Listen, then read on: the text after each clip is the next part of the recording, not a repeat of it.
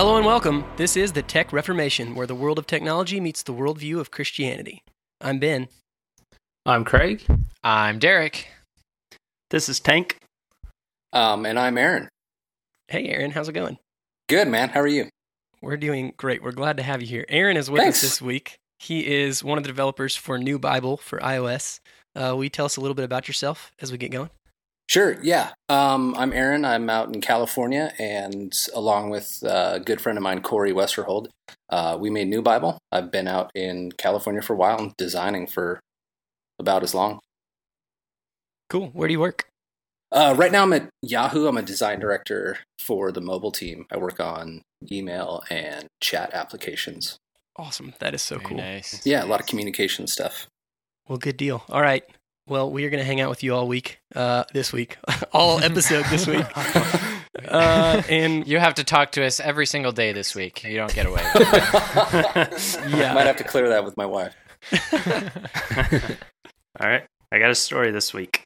Something pretty crazy happened today, and I was trying to figure out the correct medium to share it with, and I decided podcast would definitely be the best one for this story. So last night I made a baked ziti, and it was awesome. As I made it, it required 1.5 cups of sour cream. I told my wife, I was like, this is going to be good when it has 1.5 cups of sour cream. You just stick that in the oven and eat that baked. It'll be good enough. But anyway, it was good with all the other stuff as well. But it also fed 10 people, and there were 2 of us, so we had plenty of leftovers for the next week. And so I brought it to work in today.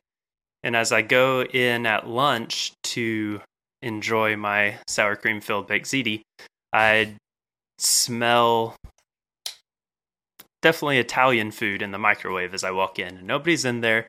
I'm thinking, is someone cooking my baked ziti? So the microwave goes off, kind of look around a little bit, and then I open the microwave and I hear the receptionist yell, "That's mine. It's I'm making it. You can take it out." And I'm thinking, okay, I take it out and looked at it, and it's baked ziti. Like, okay, this is weird. So I go and open the refrigerator, but my baked ziti is still in there. So I set it down, and I'm about to cook it, and she comes in, and I told her, "I thought you were cooking my stuff for a little bit." And she goes, "What is it, baked ziti?" I said, "Yeah, it is. I made it last night." And she goes, "Did you put sour cream in it?" I said, "Yep." She goes, "Did you put provolone cheese on it?" "Yep." What about topped with mozzarella?" "Yep." She goes, "Did you get this recipe from allrecipes.com?" "Yeah." She goes, "We made the exact same recipe." So it was my first time ever to make that baked ziti. She said she'd made it before, but just one of those, what are the odds of bringing the same lunch to, like, the same recipe to work and That's meeting awesome. each other in the lunchroom. So I thought that was a fun story. Thought I'd share it. I definitely thought this was about to be the story of the miracle of the multiplying baked ziti for a moment. And then we went a totally different direction. I'm It trying to was a work out miracle. what baked ziti is. It's like Oh, pasta. It's a pasta dish. Is it like lasagna? Somewhat akin to lasagna, I think. Ah, okay, cool. Yes. Different noodles. Nice. Okay, you guys want to get into the news this week? Yeah, let's do that.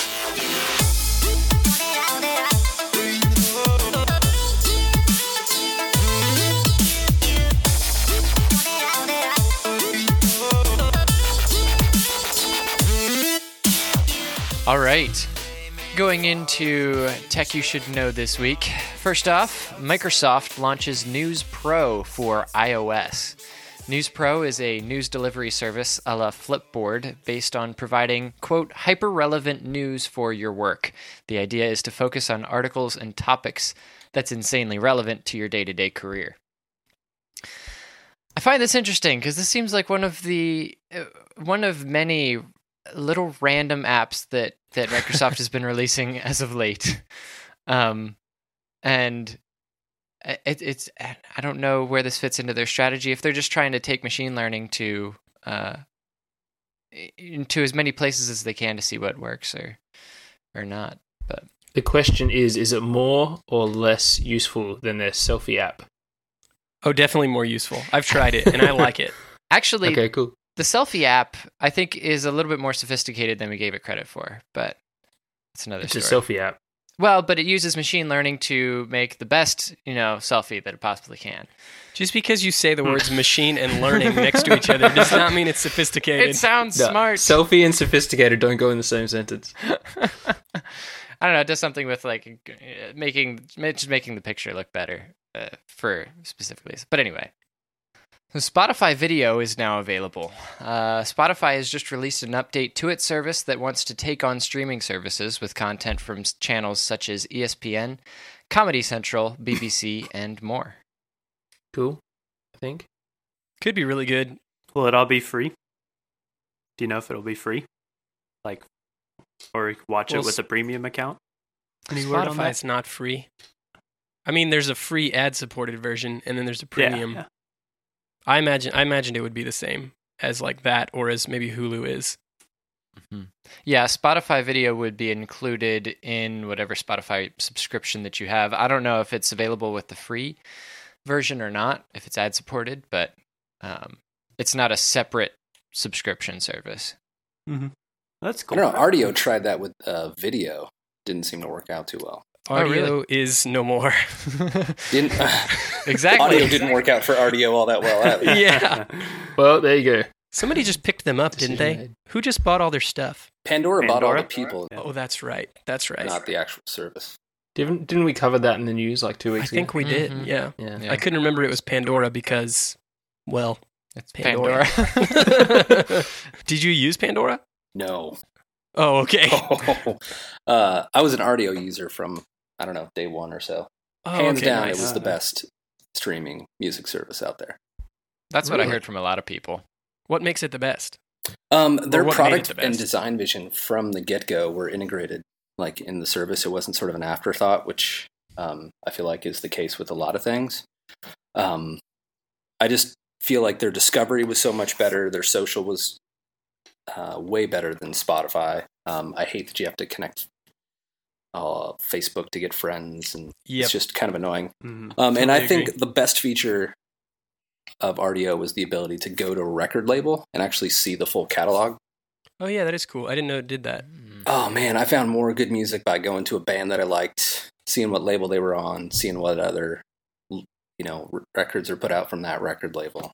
I mean, it's just the discovery was much more of an engaging and fun experience for me.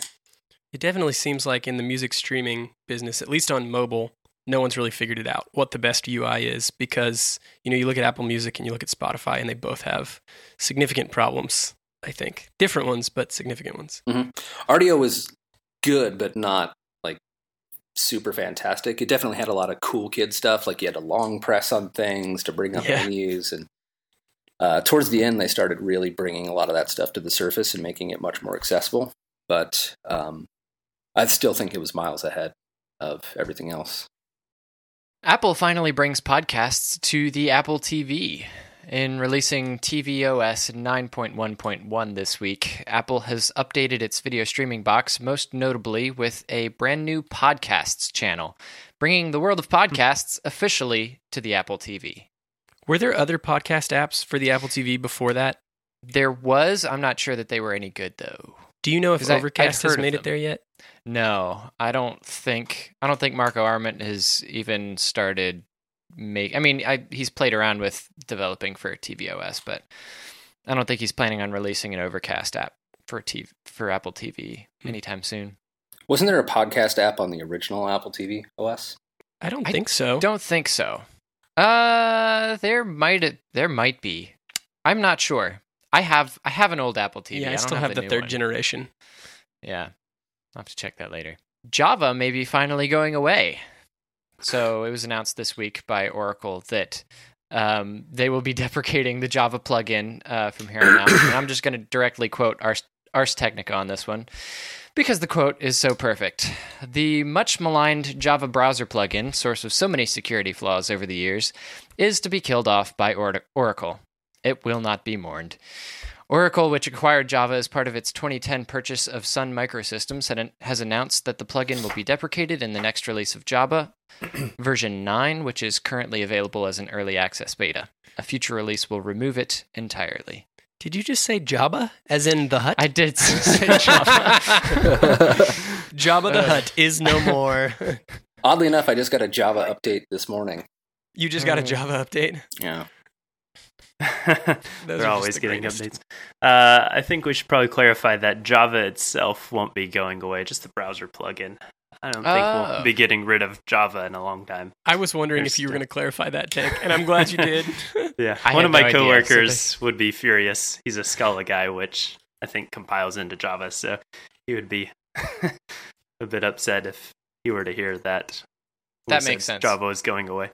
Because Java is an actual programming language or scripting language, right? Yeah. Yes. Yeah. It's pretty big still. Yeah, it's quite robust. The FCC wants to totally overhaul how cable boxes work. So you know those cable boxes that sit right below your TV that you have to pay your cable provider for every month? You may finally be able to have third-party options for accessing your cable subscription if the FCC gets its way. So what they're basically doing is trying to open up the cable box so that other people can make cable boxes, so you don't have to use your cable provider. It's basically more. I guess it's net neutrality for TV. Basically, they don't want want to open source and basically expose that business to capitalism, where competition can actually infiltrate and hopefully make things better for consumers. And that's a great idea, I think. Facebook takes on Periscope with a live streaming feature immediately available to all US iPhone users. Have any of you guys tried this yet? Yeah. That's about as excited as I got. Have any of you guys used Periscope at all? It's a little older. Yeah. Yeah, do you like that? I think the idea of live broadcasting video really opened up Twitter to a new realm of user. And I think, it falls in line with where, especially here in America, things are heading with sort of, dash cams for police and, I don't know how to really explain it all, but the accessibility of the public world to everyone else, I think that's an interesting play. The product itself, I thought, had some problems, but the idea itself, I think has legs and it's going to go somewhere. I think so too. I got really big on it when it first came out because it was the new exciting thing from Twitter, kind of like Vine back in the day. Right. As if it was 1925 or something. But, it was the new thing from Twitter, Periscope, cool. I don't know. I deleted it and I don't use it anymore.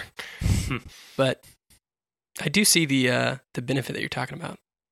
Yeah, I think there's definitely a benefit. I mean, I'm going to retire and move to the mountains and just stop bothering everybody. So hopefully I won't ever be on a Periscope, but I think in general the idea is pretty great. T-Mobile's Binge On now includes Amazon Video and Univision. If you're not familiar with Binge On, it's a T-Mobile program that lets you stream video without it counting against your data allowance, provided that the video service in question works with T-Mobile to optimize video streams. We should be clear on Binge On, and I've done a lot of research into it because it might make me switch to T-Mobile. They do make you only stream 480p, I think it is. They lower the quality of the video so that it's not as much data on their network. But then, it doesn't count against your data, which is pretty cool. Way better in my personal I agree. opinion.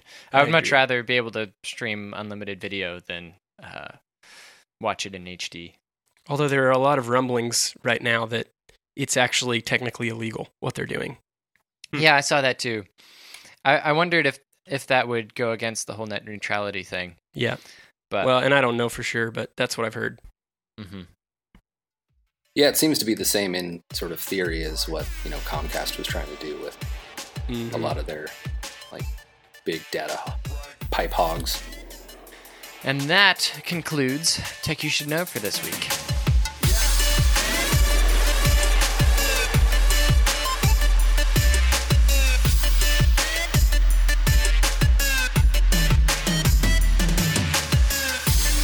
you should use this week.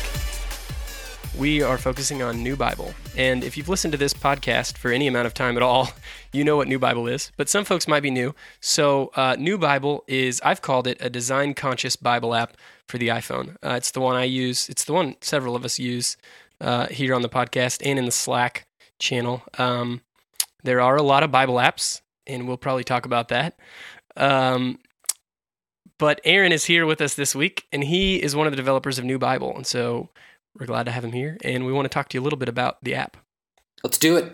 So how do you describe it to folks? Because kind of like you said, and like I said, there are a lot of Bible apps. How's it different? Yeah. I think the biggest difference is that we've made a conscious decision to strip away everything that would get in the way of actually reading and interacting with the Bible.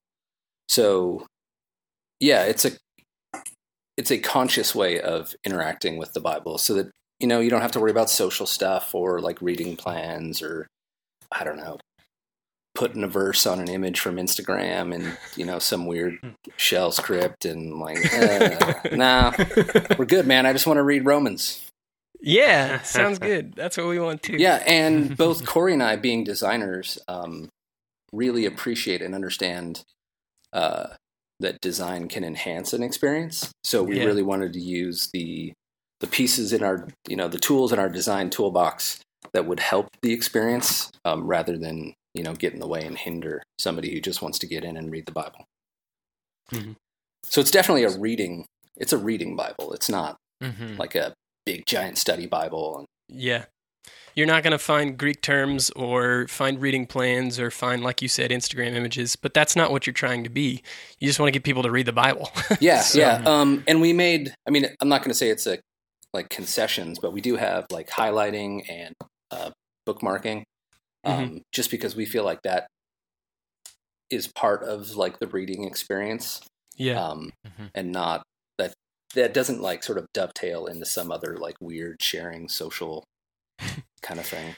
Well, and there's one highlight color, I think, right? One highlight color and one bookmark style. Yeah, but which is, we are, like, admittedly, it's very limiting.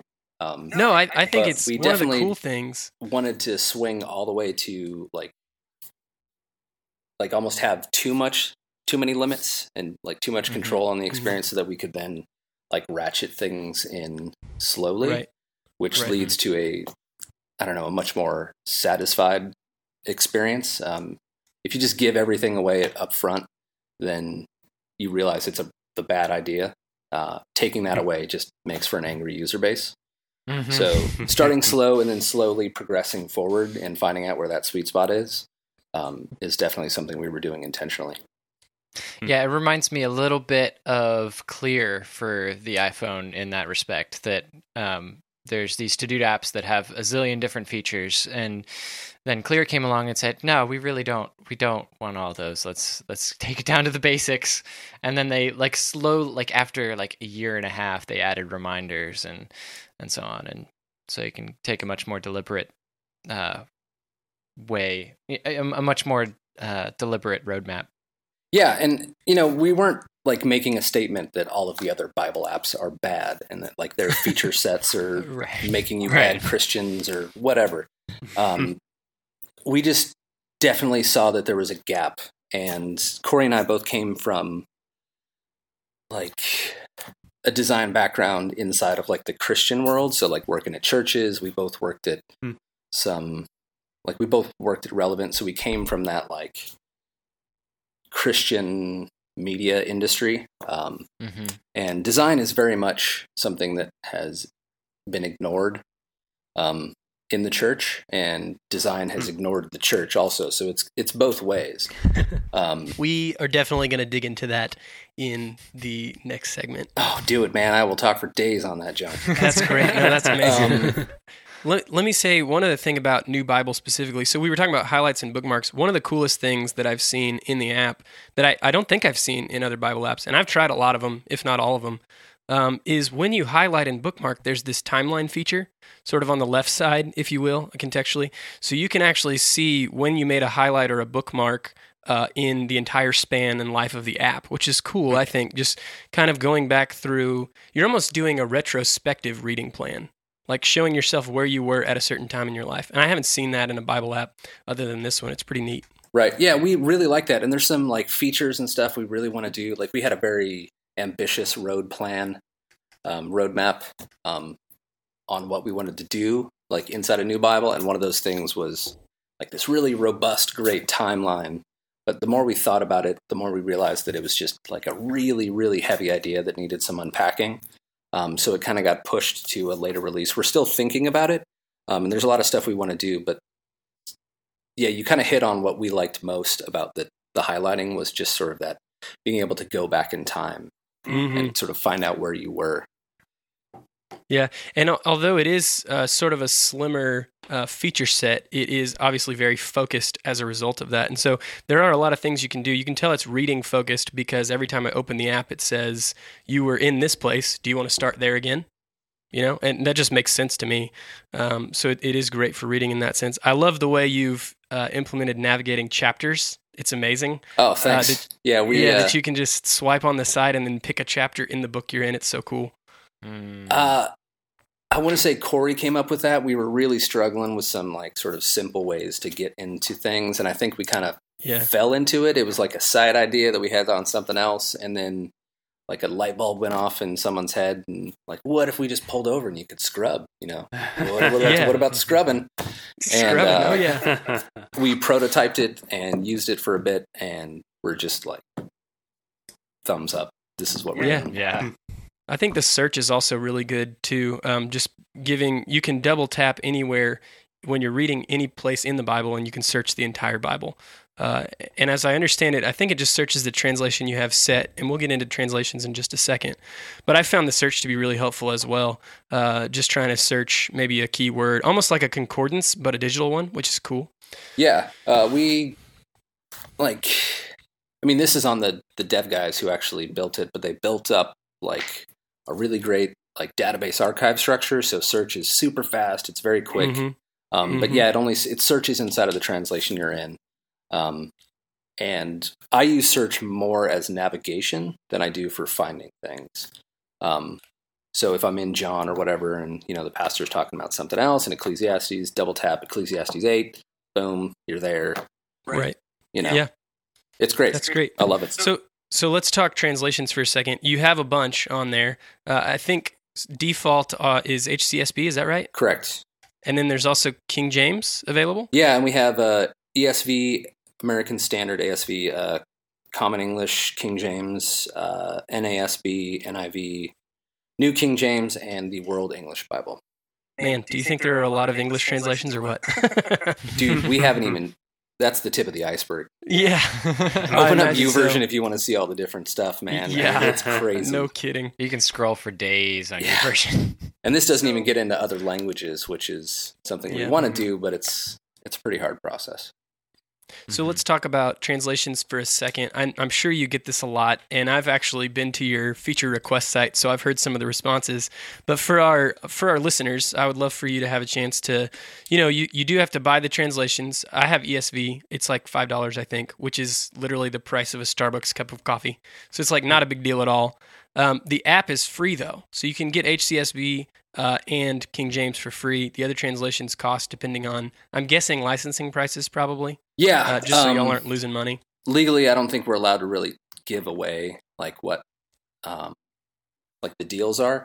Sure. But yeah, I mean, they're publishing companies and they own these translations, and it makes complete sense that you have to pay for them because there's hundreds of dudes sitting, scrubbing through translations and like coming up with exact words to make things sound, the way that they think God intended these things. And there's a lot of overhead in like making the digital files and making sure they're updated. So there's a lot of work that goes into it. These guys aren't just sitting around doing it for free. Right. So we have to pay them. And so there are other apps that do that for you, and that's a ministry that they do, and I think that is a glorious, wonderful thing, and I'm not saying they shouldn't do it, but we're not just like pocketing like money every time you want to read ESV. Well, and specifically what I am curious about is the cost decision to, it's a free app right now and you pay for the translation you want. So you can get one translation for $3 or one for $5 and you're done, right? And that's kind of what I've done with ESV. What you could have done, and maybe did you think about this and kind of what was the thought process, is make the app $20 and give us all translations. Like, that's kind of the other side of the equation, and you may have a smaller user base because of it. I mean, what kind of was the thought process there? We did think about sort of this like kind of like maybe a subscription model where you buy everything like with one touch. And there was just a like tremendous amount of like business and financial stuff and hoops we would have had to jump through. And the pricing wouldn't have been any better. Like we wouldn't have been able to like get cheaper deals because as soon as we give access to one of these things to a person, like legally we have to pay, Thomas Nelson for access to the NIV. So you would have to, if every time we added in a translation, we would have to have like a new in-app purchase bundle because the other people hadn't paid for the new translation. So we couldn't like increase their original in-app purchase price to cover the new costs. So, I mean, it just didn't make a lot of sense for us to try and bundle everything. And we just also didn't think that that would put this in a lot of people's hands. And we really thought that a lot of people would find value and use in like a really design, clean, oriented Bible. I think they definitely are. I've seen several articles that rate New Bible as the best Bible app for reading the Bible, which is like, I don't know what else you would want to do with a Bible app, but I mean, there's tons of things that you would want to do with the Bible app, but I definitely think like, it's qualifying it so that I could win the race. But I think for reading experience, straight up just reading the Bible, hands down, New Bible is the best way you can do it. That's awesome. A couple other key features just for the listeners who may not be familiar. Reading reminders, you can set those to appear every day by notification. You can change the color of the app. The whole color scheme can be changed by just going into the settings with a swipe. And they've got a bunch of free color schemes you can choose between, and some you can also buy. You can turn on red letter text for the words of Jesus, and you can turn on and off verse numbers, which is really cool for like kind of a reader's Bible experience if you want to take out the verse numbers. So yeah, New Bible is our tech you should use this week, and it is great. And if you have an iPhone, you should totally get it. What about those that don't have an iPhone? Any hope for them? I'm glad you asked. Those being me. Thanks, Ryan. So both Corey and I work on the Android platform as well. And we want to do that, but we paid for this out of our pockets. So we have to save up some more money basically, to start development on Android. And just the reality is that in the app world, like iOS is one of the smarter ways to start. It's got a much more engaged user base. iOS users buy things, Android users don't. And that's just like the hard economics of it. We definitely want to do it. I would love nothing more than to have New Bible on my Nexus 6. That would be awesome. So I have one right here. Nice. But like that's going to take some time. Windows Phone, I would not hold your breath for that. So is there a way that folks can donate to help you guys fund the Android effort? Is that something y'all are interested in? No, I mean, we're not really into the Kickstarter thing or donation stuff. I mean, the best way to help is to just like tell somebody and have that other person buy a ESV. Awesome. And then eventually when we get the cash, we'll be able to develop for Android.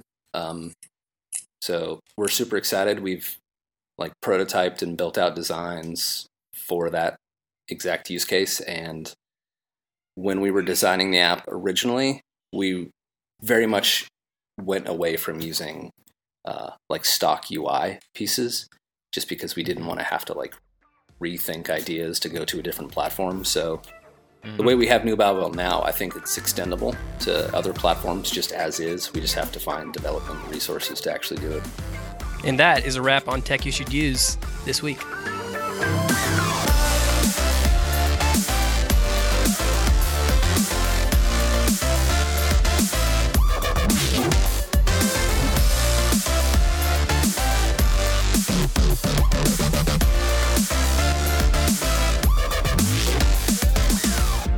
Okay, moving into what we usually call theology from the headlines. So I'd love to open it up, Aaron, with just kind of your background, specifically in the church. You said you grew up in the church?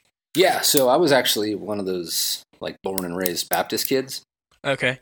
Hey, same here.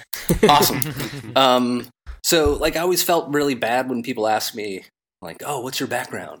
Because I had friends who had these amazing conversion stories, and they were hiking and broke a leg and like fell down a cliff, and God came to them and like told them they had some grand plan, and like none of that happened for me. It was just like my mom was Christian and my parents were Christians and my grandparents were Christians, and I just kind of grew up in church. And then, you know, I don't know, around high school, I decided that like this rang true with me, and that I thought like it logically made sense, it emotionally made sense, like like the worldview matched up with what I actually saw in reality.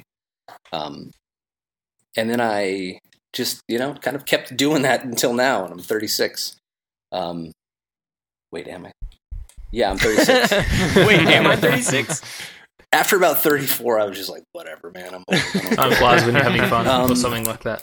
And then I became much more comfortable in telling people that that's what happened, because I thought it was more a testament to conviction and like staying the course. And I think that's valuable, and that's something that I didn't see a lot of people sort of boasting in. Like, no, man, I've been a Christian, I stuck with it. Like, I think that's valuable for people to hear, rather than like, oh, I lived this awesome life and I was like king of the world and party, and then God found me. Like, that's cool, but like, I just missed all the headaches and all the crap by being able to just stick around. That's kind of the story my wife has, similar as well. You know, she raised her hand and prayed a prayer when she was 7 in church, grew up in the church. And, you know, I have a totally kind of more like the first story you were explaining personally. And, you know, we talk about it often. And I think it's like a point of the Lord's grace that he would save us from just the muck we would have found ourselves in if he didn't raise, you know, you in the church or her in the church. So I think it's really awesome testimony of how good God is. Yeah, I mean, that's definitely how I look at it now, but it was much harder. I mean, it was kind of a struggle, like, especially as a high schooler in college, like, all the, like, charismatic college groups with, like, the cool kids, like, talking about how they were drunk and partying, and, like, then they start crying, and, like, Jesus saved me, and he found me on a corner in New York, and my story was like, oh, no, I've just been going here the whole time, so. Yeah, cool. no, Welcome, sympathize. I guess. Welcome. Good to see you. Glad to have you here. Here's the Bible.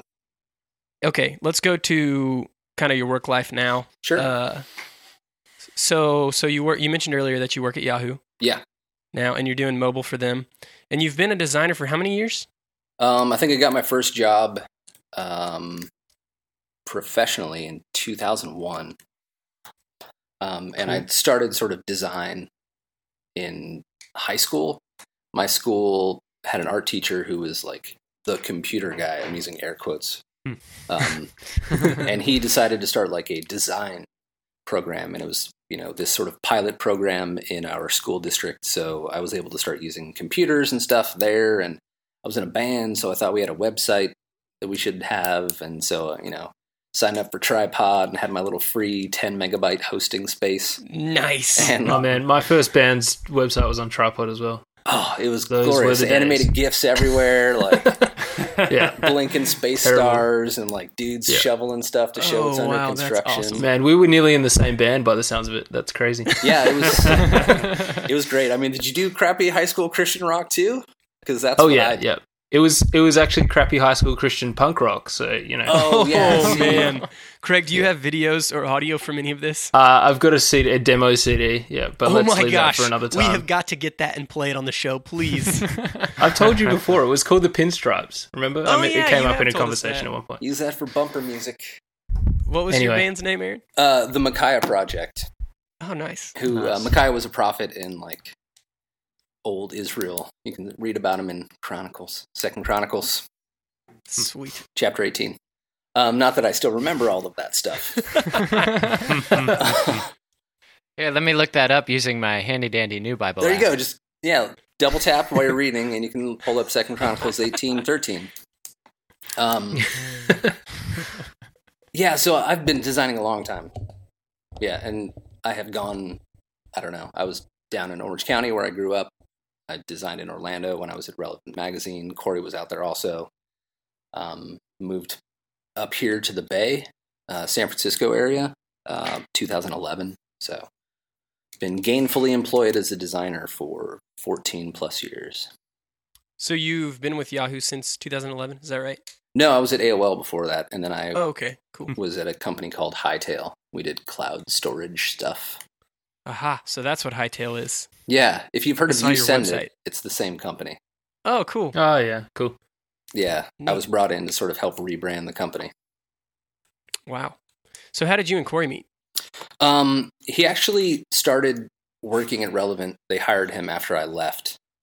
Okay. So just being inside of the same like crew of people out there, we just became buddies. We actually didn't talk a ton because I had left Relevant, so I was like full time, heads down at my new gig, and wasn't hanging around the office or anything. But I think the first time I met him was at like a group lunch at Olive Garden with a bunch of Nice. Relevant employees at the time. And then I think we started talking more after we both left Orlando. We became like internet chat buddies. He moved up to New York, and I was back in California. Yeah, and I've been up here for a while at Yahoo for over a year. So what's it like being a Christian there? Are there lots of Christians there? At Yahoo or in the Bay? In the Bay. Yes. I mean, there's churches everywhere. There's definitely no way God would let something like California get away with not having a church. So there's a ton of churches here. I still meet Christians all the time. So I don't think it's like the godless place that a lot of like people in the South kind of look at California and just like, oh, freak out and think that like everything is crazy. Like, you see on TV. It's not, I mean, it's still crazy. There's a lot of crazy, but like God's working everywhere. So Yeah. none of us are trying to hide, but it's still tough because, I mean, the prevailing mentality is that secularism is the way to go. And that like religion is, it holds people under their thumb and it forces them to think stupid things and blow people up. And I don't know, want to shoot people in an abortion clinic. That's just not what God actually is. But it's easy to, I mean, from both sides, it's easy to, demonize somebody if they don't sort of think the same way as you. Yeah, there's a lot of fear when folks are different than you, I think. Yeah. I mean, there definitely is. And that's from both sides. I mean, Christians, I mean, I went to church with people who were just deathly afraid of anybody who is not a Christian, and like telling them that you're going to a punk rock show, they like lay hands on you and start praying for you because you're going to be assaulted and turn into the devil. No, Grandma, I'm just going to a punk rock show. It's okay. I'm not sacrificing babies on an altar. Like, it's just good music. I'm just going to go watch some stuff. Tank, were you going to say something? I was going to say basically what he just said, that it ends up being both sides. How he just said it's not, California is not necessarily what the South thinks of it, like everyone's crazy and stuff.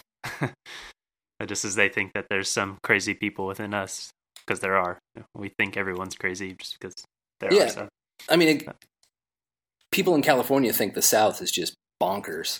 But having lived in Florida, which is the South, but not really the South, and like worked and traveled through like the actual South, like it's not as crazy as people think it is when you're not living there. It's easy to look at it and go like, oh yeah, they're Bible thumpers and they're just crazy and they're all toothless and just growing their own food in Appalachia, which actually sounds amazing to me. It's a life dream, but yeah, you were talking about going to live in the mountains. It sounds like you'd like the South. Yeah, I love it, man. The South is great. It's good people. So do you get to talk about Jesus much at work? We talk about that a lot here. Talk about Jesus or talking about Jesus at work? That one specifically. I mean, if I'm asked about it, yeah, I I'm always open about like what I actually believe, Right. but I don't like go into a review meeting like, okay, this is what we should do for theming. By the way, is Jesus your Lord and Savior? I definitely think we're supposed to evangelize, and I'm honest with people whenever they ask questions. But Yeah. it's more organic. If it comes up, cool. I'll talk about it. If it doesn't, No, that's great. So I work at a small tech startup web development company. how many people? Well, you know how Apple started with Steve Jobs and Steve Wozniak and that third guy that no one knows his name? You're the third guy. I'm the third guy. Gotcha. Yeah. So anyway, yeah. I mean, it's I was the third full-time employee. We have a bunch of contractors, but I think we have like maybe a dozen or Okay. so. So it's pretty lean and mean right now. Anyway, but one of the things I notice in the South is everybody goes to church and everybody talks about church. Not necessarily particularly at my job, but just working with folks in Memphis. It's like, yeah, I go to church. So it's hard to talk about Jesus. It's a much more cultural thing I noticed in the South. Yeah. And that was one thing that I really appreciated growing up, I guess not in the South or not in a place where church was more of a cultural thing. It was very intentional. Like when you went to church, you were there with people who loved Jesus and like went to church. I Mhm. did go to a handful of churches out in Orlando, where like, all of my friends are like the church people. So they kind of go to church and they Yeah. like the performance and the fuzzy feel good talk time. And then Right. they go to lunch. And that's the cool part is like, sweet, we're all going to Panera. And that was what it was more about for them. Like just the community and not like really diving in and like changing your life. And that was always hard for me. But out here, like if you go to church, people are like, ooh, you must believe something, which is definitely something I didn't encounter a ton when I was outside of California. Yep. Interesting. That's something I'm pretty passionate about. Like whenever I became a follower of Christ and went to church, and I grew up in church a lot, but it was always that same experience. It was just like the only time anyone would talk about Jesus was during the sermon, and it was the pastor. And it's like, man, this is a group of people, 100 people or so, that all say Jesus is the most important thing in their life, yet we never talk about him. And so that's just that kind of realization and frustration has really changed how I approach a lot of my conversations, at least with Christians. Okay. Very bothered by that as well, frustrated with that as well, about how cultural it is to ignore Jesus. So, Yeah, it's an interesting Yeah, I thing. respect that. I mean, it's hard to like figure out what type of evangelist God really wants you to be. And with capital E evangelist, I don't think everybody's called to like go to whatever Saharan desert and like start reaching like tribes that have never Sure. been touched by written language. But I think everybody's definitely supposed to like talk to their neighbors and make sure that everybody Mhm. knows that I'm a Christian and that like that's what rules my life. So it's that balance that I've found out Mhm. here. Yeah. Like how much do you actually talk about it? Because Yep. if you straight up, if I just start going up to people here in the Bay, like, hey, do you know Jesus? Like eventually nobody would talk to me. So it's that Right. balance of like, okay, I know that God wants me to tell all of these people about him. But like, how do I do that without alienating all of these people who are vehemently anti-religion, anti-Jesus? and I want to clarify as well, just that I meant like within the church. So those people who like already confess Christ. Yep. Yeah, but yeah, we don't talk about that. Yeah, so that's why I was just saying. Those are the people that I definitely. What was that? Yeah, the people who are at church for the community rather than for what it's really about. That kind of crowd. Is that what you mean, Tank? Mhm. Yeah, that's what I mean. Okay, so let's move into more about Tank, your topic. Mhm. So I think we can start with what inspired you to even do New Bible, and you've talked a little bit about that. Both being like Corey and I, Christians who worked at like a quote unquote Christian company. Mhm. And I'm not using air quotes in any sort of derogatory way, because there's always like this interesting dilemma of like, if you say you're a Christian company, or are you just a company that is just all Christian? So it's Right. that sort of MXPX kind of dilemma. Yeah, I don't think they're even Christian anymore, but we won't go there. It's a sore spot. No, I mean, like, were they up front? I mean, like, Well, they were all pretty open about being Christians back in the day, but Right. Mike's podcast these days, they've all been interviewed on it, and they're all like, "Yeah, we're not really into that anymore." And Mike himself was like, "Yeah, religion, I have no idea if it's real or not," sort of thing. So cool, they that's pretty fun. openly walked away from it. That's really great to hear. It's cripplingly sad. It's really sad, considering they were like my favorite band. But So I think Corey and I, both coming from like a design background and being Christians, definitely were kind of frustrated that this most important thing in our lives, being the Bible and Jesus and church and like the relationship with those, was kind of ignored, like in general, by design. And it really frustrated us. And it's something I've been frustrated with for a long time. Like, I've volunteered a lot at churches with design. I had like an actual paying gig at a couple of churches, like being on the in-house design teams. And like, you're there as like the designer, but you're the monkey that like lays out the like Sunday bulletin. And if you say you want to change something because like aesthetically this is more pleasing than the other one, your pastor is like, well, I kind of like Times New Roman, so let's just stick with that. And people hadn't really appreciated that design is just crafting something with intense care to make somebody else's experience like better. Yeah, you could have church in like just a square box with just plywood and a tin shack roof and still meet God, but like that doesn't mean that an architect shouldn't be brought in like to build an experience that would make it easier and better for people to engage in like a service. So no one's gonna whine about that, but like you get a kid who wants to like make the bulletins look better, and all of a sudden like I'm the worst guy ever, and how come I'm making the type so small? And it's frustrating. So we sort of had been thinking about a lot of stuff, and Corey like just really kind of wanted to do it. So we ended up going on a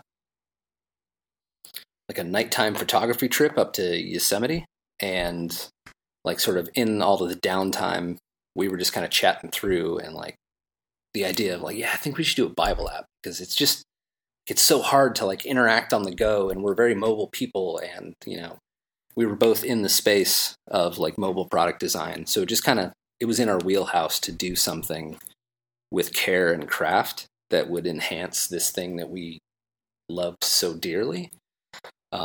So we kind of solidified the idea then, and then just in the next couple of months started cranking on like details and logistics, and then we started building it. That's amazing. I think God is glorified in the good, true, and beautiful also. So it just further identifies the fact that design is something precious to God. Yeah, and there's been like blogs and stuff, and I wish I had saved links so we can like put them in podcast notes and like do all the cool stuff. But I definitely think that maybe this is also me trying to justify like my own profession, but like design and like the aesthetic is very much something that I think can be a worshipful act, because God is the ultimate creator. Like, he's the ultimate designer. He has designed this incredible system of people and animals and a planet and biology and mathematics and all of this crazy stuff that like is design. It's all problem solving. It's like this contained, glorious thing. And when we try to design things and make things aesthetically pleasing, we're trying to live up to this like God that we love and we worship in a way that like reflects the traits that he finds valuable.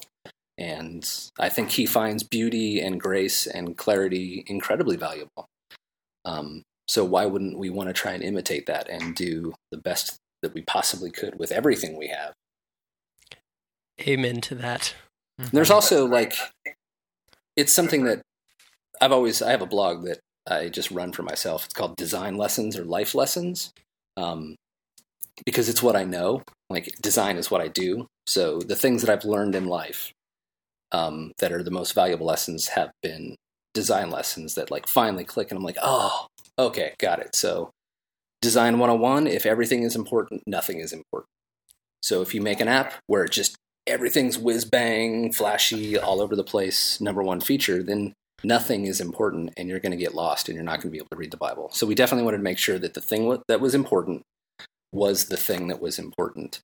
So I like that. yeah. Yeah. There was something else I was going to say. Maybe I'll think of it later, but I get lost because I'm kind of long-winded sometimes. It's great. We love it. So say somebody has listened to this and has really bought into the idea that the church has left design behind, or design has left the church behind, either way you want to go, and they want to know next steps. So what can I do to be more design conscious? What can I do to even maybe learn design, from step 1, let's say, or from step 2 or 3? Because it seems to me like, as a developer who wants to be design conscious, I think Tank can probably agree with me on this. There's a steep learning curve at first, and if you aren't naturally gifted at it to see, oh, there's more space between that letter than there is between this letter as far as typeface goes, then you may not be as it may not be as easily accessible to you. So what would be kind of your advice there? That's kind of a big question to kind of unpack. Yeah. Like, how do I get good at design? Or how do I get started? It doesn't have to be how do I get as good as you. Well, will that ever happen? I've got an Amazon wish list of all the fantastic design books that I think help. But, design comes down to like care and thought and crafting of like an experience where you're hoping somebody successfully does something. So phone apps like Facebook, like, it's well designed because they want you to engage in the news feed. So they've crafted things so that you accomplish what they want you to sort of accomplish. Books are well designed when they kind of get out of the way. So there's a lot of different things that go into design: shape, color, patterning, size. Rhythm is like the biggest thing that you want to have in design. If things don't feel harmonious, then something's off, and you just kind of tweak until you sit back and go, oh, okay, that's comfortable. Like, I don't feel anxious about trying to read this book. I don't know. There's tons. That's kind of like asking Ben, how do you start being a developer? Yeah. Like, how do you start being a It's a huge developer? I question. just It's a learned huge code, right? Yeah. Yeah. No, it is a huge question, but it's an important question. We talked about totally the think it issue. is. The issue definitely in the church being sort of behind on it. Yeah. So there's, I guess, 2 places that you can kind of jump into that sort of like design in the church. There's like the half where there are churches who just don't care. And it's just like, the mindset is Jesus is the most amazing thing ever, and if he wants to reach somebody, he's going to. Can we talk about that for a second? Yeah. Is that because I think I've heard that described as by a pastor that I know as almost an abuse of grace. So churches almost have this mentality where if people are really genuine in their search for God, or if people are really genuine in wanting to come to church and find out what it's all about, they'll be willing to look past our bad design and our terrible aesthetics, and they'll just accept the message for what it is. And so we don't need to worry about that stuff. We don't need to worry about how we're presenting things to the wider community, because that's actually got nothing to do with what we're here for. And so it's kind of just assuming people will accept bad looking things, accept bad design from the church because it's not their core business, I guess, in a way. Right. but obviously what you're saying and what we would all, I think, agree with is that if God is a creative God, which he is, he's the ultimate creator, like you said before, then to assume that he doesn't care about those things is definitely wrong. Yeah. And so if he does care about those things, we need to care about those things. And so then it becomes a question of, well, if God cares about this, and therefore we should care about this.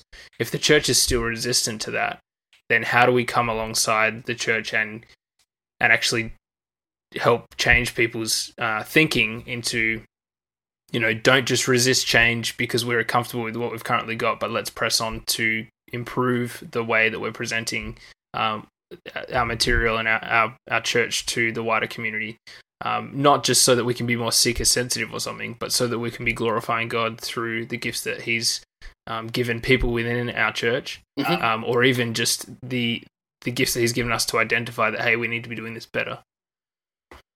Yeah, no, I agree completely. Design, when I see something well designed, the first thing that comes into my head is that they care about this thing that is well designed. Somebody has taken this text, whatever it is, of Mice and Men. They have cared about this text so much that they have invested time and money and resources into designing a fantastic cover that engages me as a person, has set the type in a way that helps me read, and it makes it an enjoyable experience and leads me on from one line to the next. And the typeface is carefully crafted to evoke a certain feeling that may be in line with the text that I'm actually reading. It shows that you care. Could you take Of Mice and Men and print it out on 8.5 by 11-inch paper in Courier and have somebody read it? Yes. Let's go with Comic Sans. How about Comic Sans? Sure. Let's go super crazy. Don't even go there. Comic Sans, Of Mice and Men, 1,000 pages of Office Max off-white paper.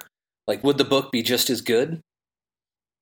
I mean, I love it. That book is amazing. It's in my top 5. But it wouldn't be an experience that I would be able to attach myself to, because it doesn't look like somebody cared enough about this thing to present it to me in a fashion that is that appreciates the original source material.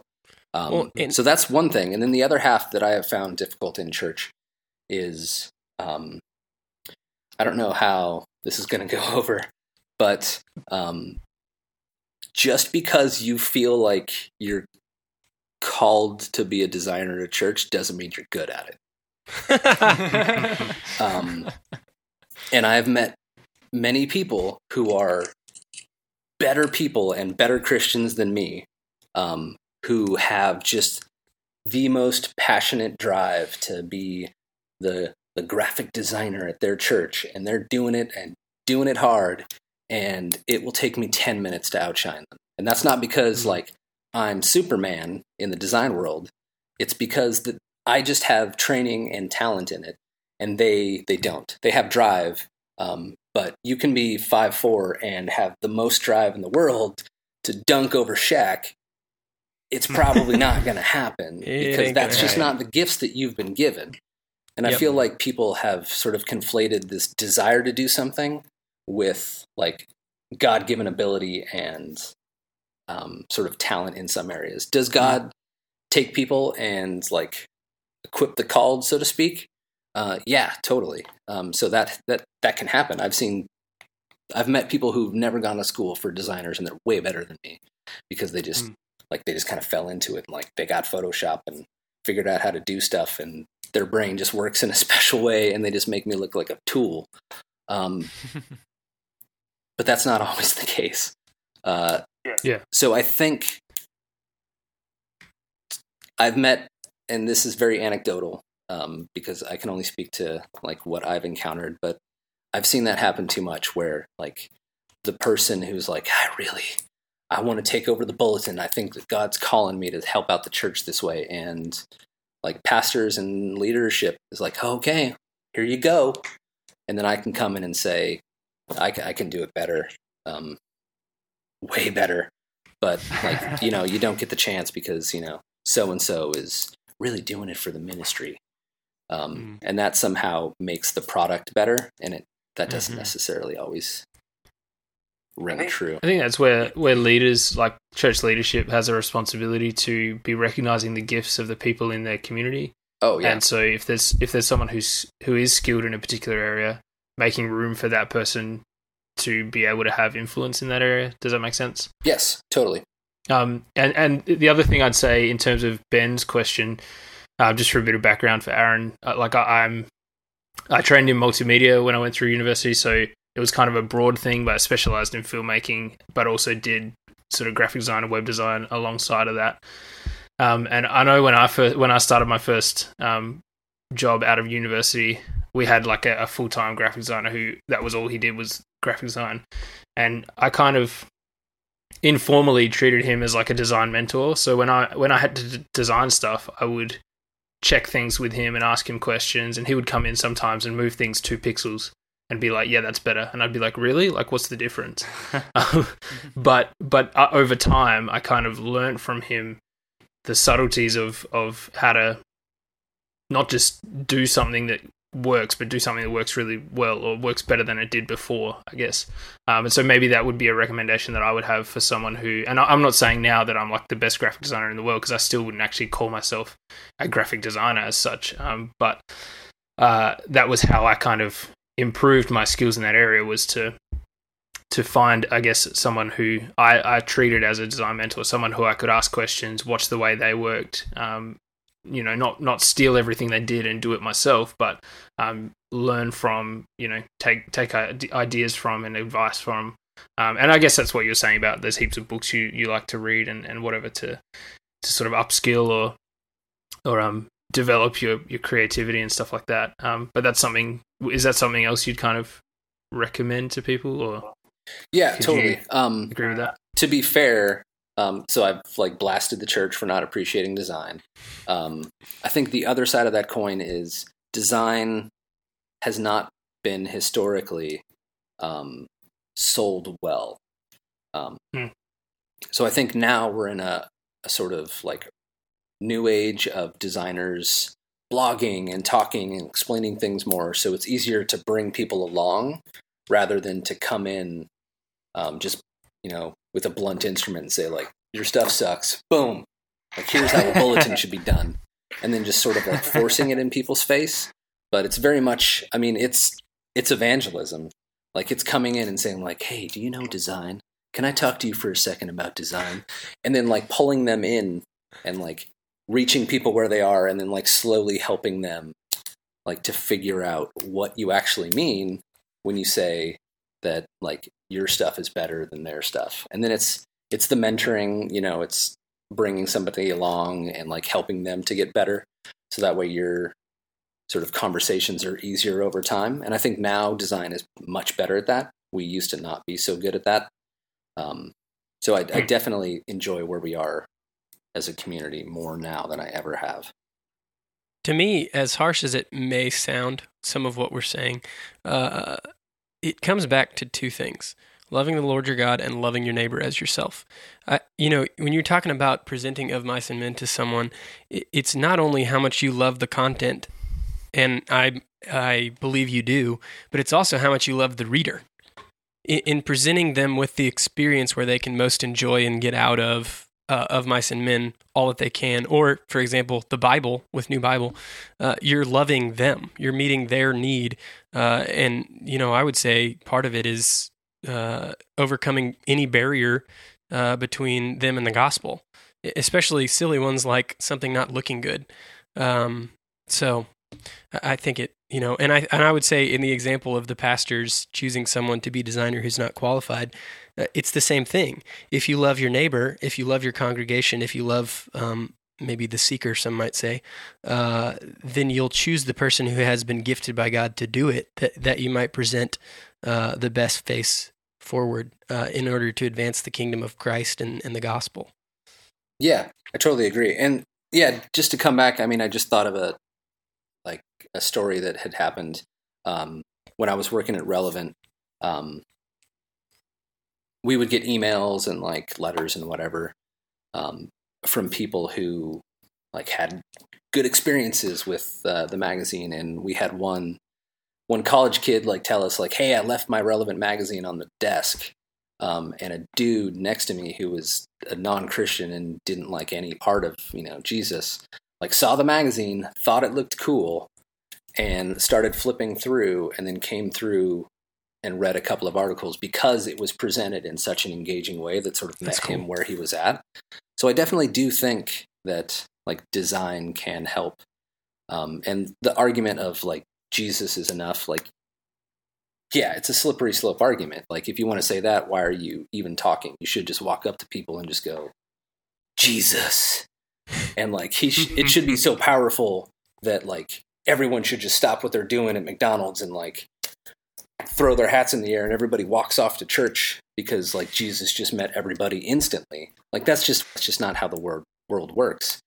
So like just like you take time to craft a sermon or to craft and write a worship song, like why can't we do that with everything else that like a person may interact with?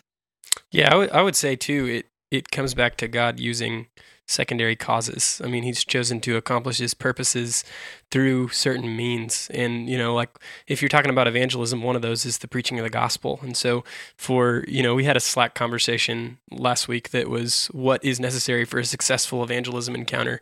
And the answer, there are lots of answers. But one of them is the gospel has to be preached and the Spirit has to be present and working, and for some reason, I don't know why, because I'm not God, he's chosen to use these means that involve us. And so it could be a designer of a magazine. It could be, just a young Christian who doesn't know a whole lot about the Bible or apologetics, but loves Jesus and shares the gospel with somebody, and someone can get saved from even that. So it's just amazing that God would use us in this mission. Yeah, it's kind of weird. It's very uncomfortable to know that, like, it's kind of disconcerting to know that, like, I'm the way that somebody's going to hear about Jesus, because, like, I'm kind of gruff and bearded, and I don't know, not really approachable in a mall. But like, there's some situation where, like, I'm going to be the number one way that this dude's going to hear about Jesus. I'm just thinking, I'm still stuck way back in the conversation on just what you can't, if you say everything's the most important thing, then nothing is. And secondly, like, design is about showing how much you care for something. And I'm just like going through all these places in my life. Like, I lead worship. Have I really thought about the design of like leading worship? Have I really just shown I care about this enough to sit down and think through every little piece? Because like Craig said, 2 pixels makes a difference in design. And so just the same way in leading worship, just those, is there anything I'm missing because I haven't taken the time out to sit down and say, okay, are there any 2 pixel changes that could happen that could just make the Spirit could just use that set to impact people more? Or in my marriage, have I just been going for functionality? Because like, I'm a developer, it's so easy just to make a big gray box with 5 buttons that you click and they do the things you want. But functionally complete is my least favorite phrase. That's a good phrase. So like, is my marriage just functionally complete? Is my all right, I'm going to stop you right there. This is getting too convicting, Tank. Don't be talking about marriage being functionally complete.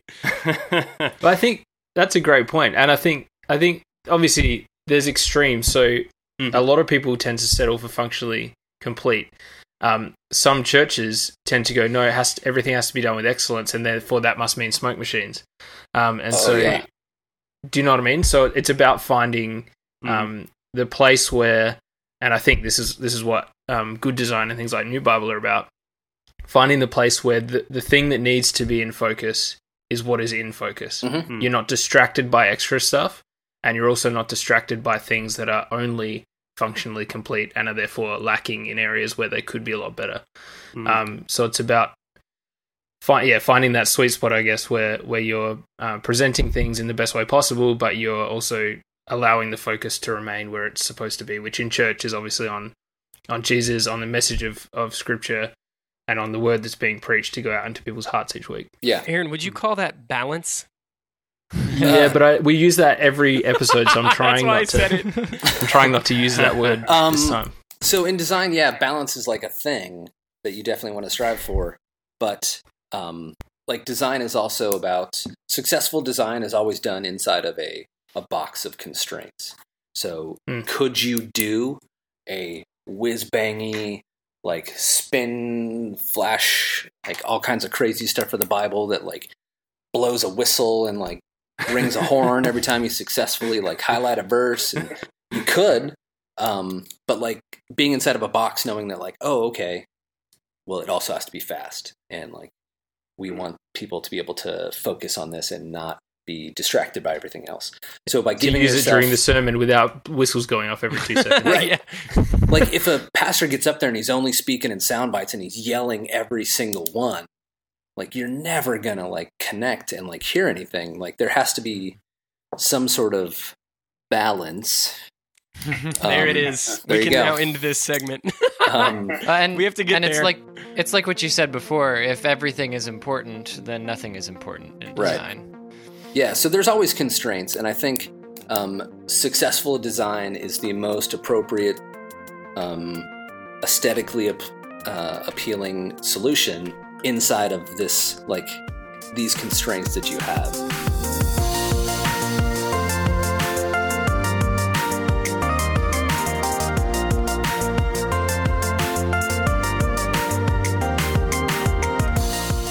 All right, let's do recos. Aaron, you got any recos? It's okay if you don't have any. Actually, the thing that I would want to recommend the most right now is Day One. It's an iPhone app. Yes. Mm-hmm. I don't know if you guys had talked about it before, but I find it pretty incredible. And then combine that with a couple of Workflow. Have you guys heard of Workflow app? Yes. Nope. Yeah, you can integrate Day One into Workflow, and I saw a pretty sweet blog about prompting for morning and evening journals. Morning journals being about like what you want to get accomplished that day and what you're grateful for, and then evening just being a wrap up. And I've been trying to do the quantified self thing for a while, so Day One really, with this, has helped me journal more. I had, before this, just been using an app called Reporter, which is like a full-on nerdy, like quantified self app. But it takes a ton of work to like get data out of it in any sort of meaningful way. Day One has really made cataloging much more enjoyable. Cool. That's good. So you pair those two apps together, right? So you hook one of them into Day One? You hook Yeah, I Day One actually into have Day a One? workflow set up in my Today top area in Folder? notification, like alongside my notifications on my iPhone. Then I can just start in my prompts directly from there with a single tap, and then just push the stuff into Day One. Then I'm constantly, like, I have a new daughter as well, so I'm constantly taking photos and like making journal entries on stupid little, Nice. like, oh, she burps today. Oh, it's the cutest thing ever. Junk like that. Nice. I'm going to reco this week an app that I use pretty much daily, although maybe not so much on weekends. It's called Sleep Cycle, and it's an alarm clock. It's a little bit creepy. Some people think it's creepy because it monitors you while you sleep. So you basically leave your phone, you press the start button when you go to bed, and you tell it what time you want to wake up. But it wakes you up in half-hour increments. So you can basically wake up. You can tell it what time you want to wake up. It'll wake you up within half an hour of that, depending on the lighter part of your sleep cycle. So the theory is that your sleep cycle goes up and down through deep sleep and lighter sleep, and it tries to wake you up in the lighter part so that you're not so tired when you wake up. And then you can track your sleep over days and weeks and months. And I just find that it fades the alarm in. It does pretty well at working out when I'm almost awake. And so, yeah, check it out. I recommend deleting the past podcasts off of your microphone's internal storage. Otherwise, it will hit you when you least expect it, and in the middle of a podcast recording, you will discover I'm no longer recording because the card is full. So here's my recommendation for the week. I've learned my lesson. And I will recommend the newest album from a man named Josh Garrels. He is a church elder in Portland, Oregon, but he's also a very, very talented singer. And I just recently discovered him because of my friend John. So shout out to you, John. I'm recommending Josh Garrels' album. The name is Home. You should listen to it all. It's about, the whole album is about the new heavens and the new earth. And so it starts with a song called Born Again, which is probably the best one, and just describes salvation experience. If you think about your own, you'll probably cry because it's so beautiful. It's amazing. And then just the whole album's fantastic. It's on like anything you could want it on: Apple Music, Spotify, Amazon, Google Play, all that stuff. I'm putting it all in the show notes, but it's fantastic. If you like, it's kind of like Bon Iver, if you've heard of them. Mm-hmm. Some people say Bon Iver.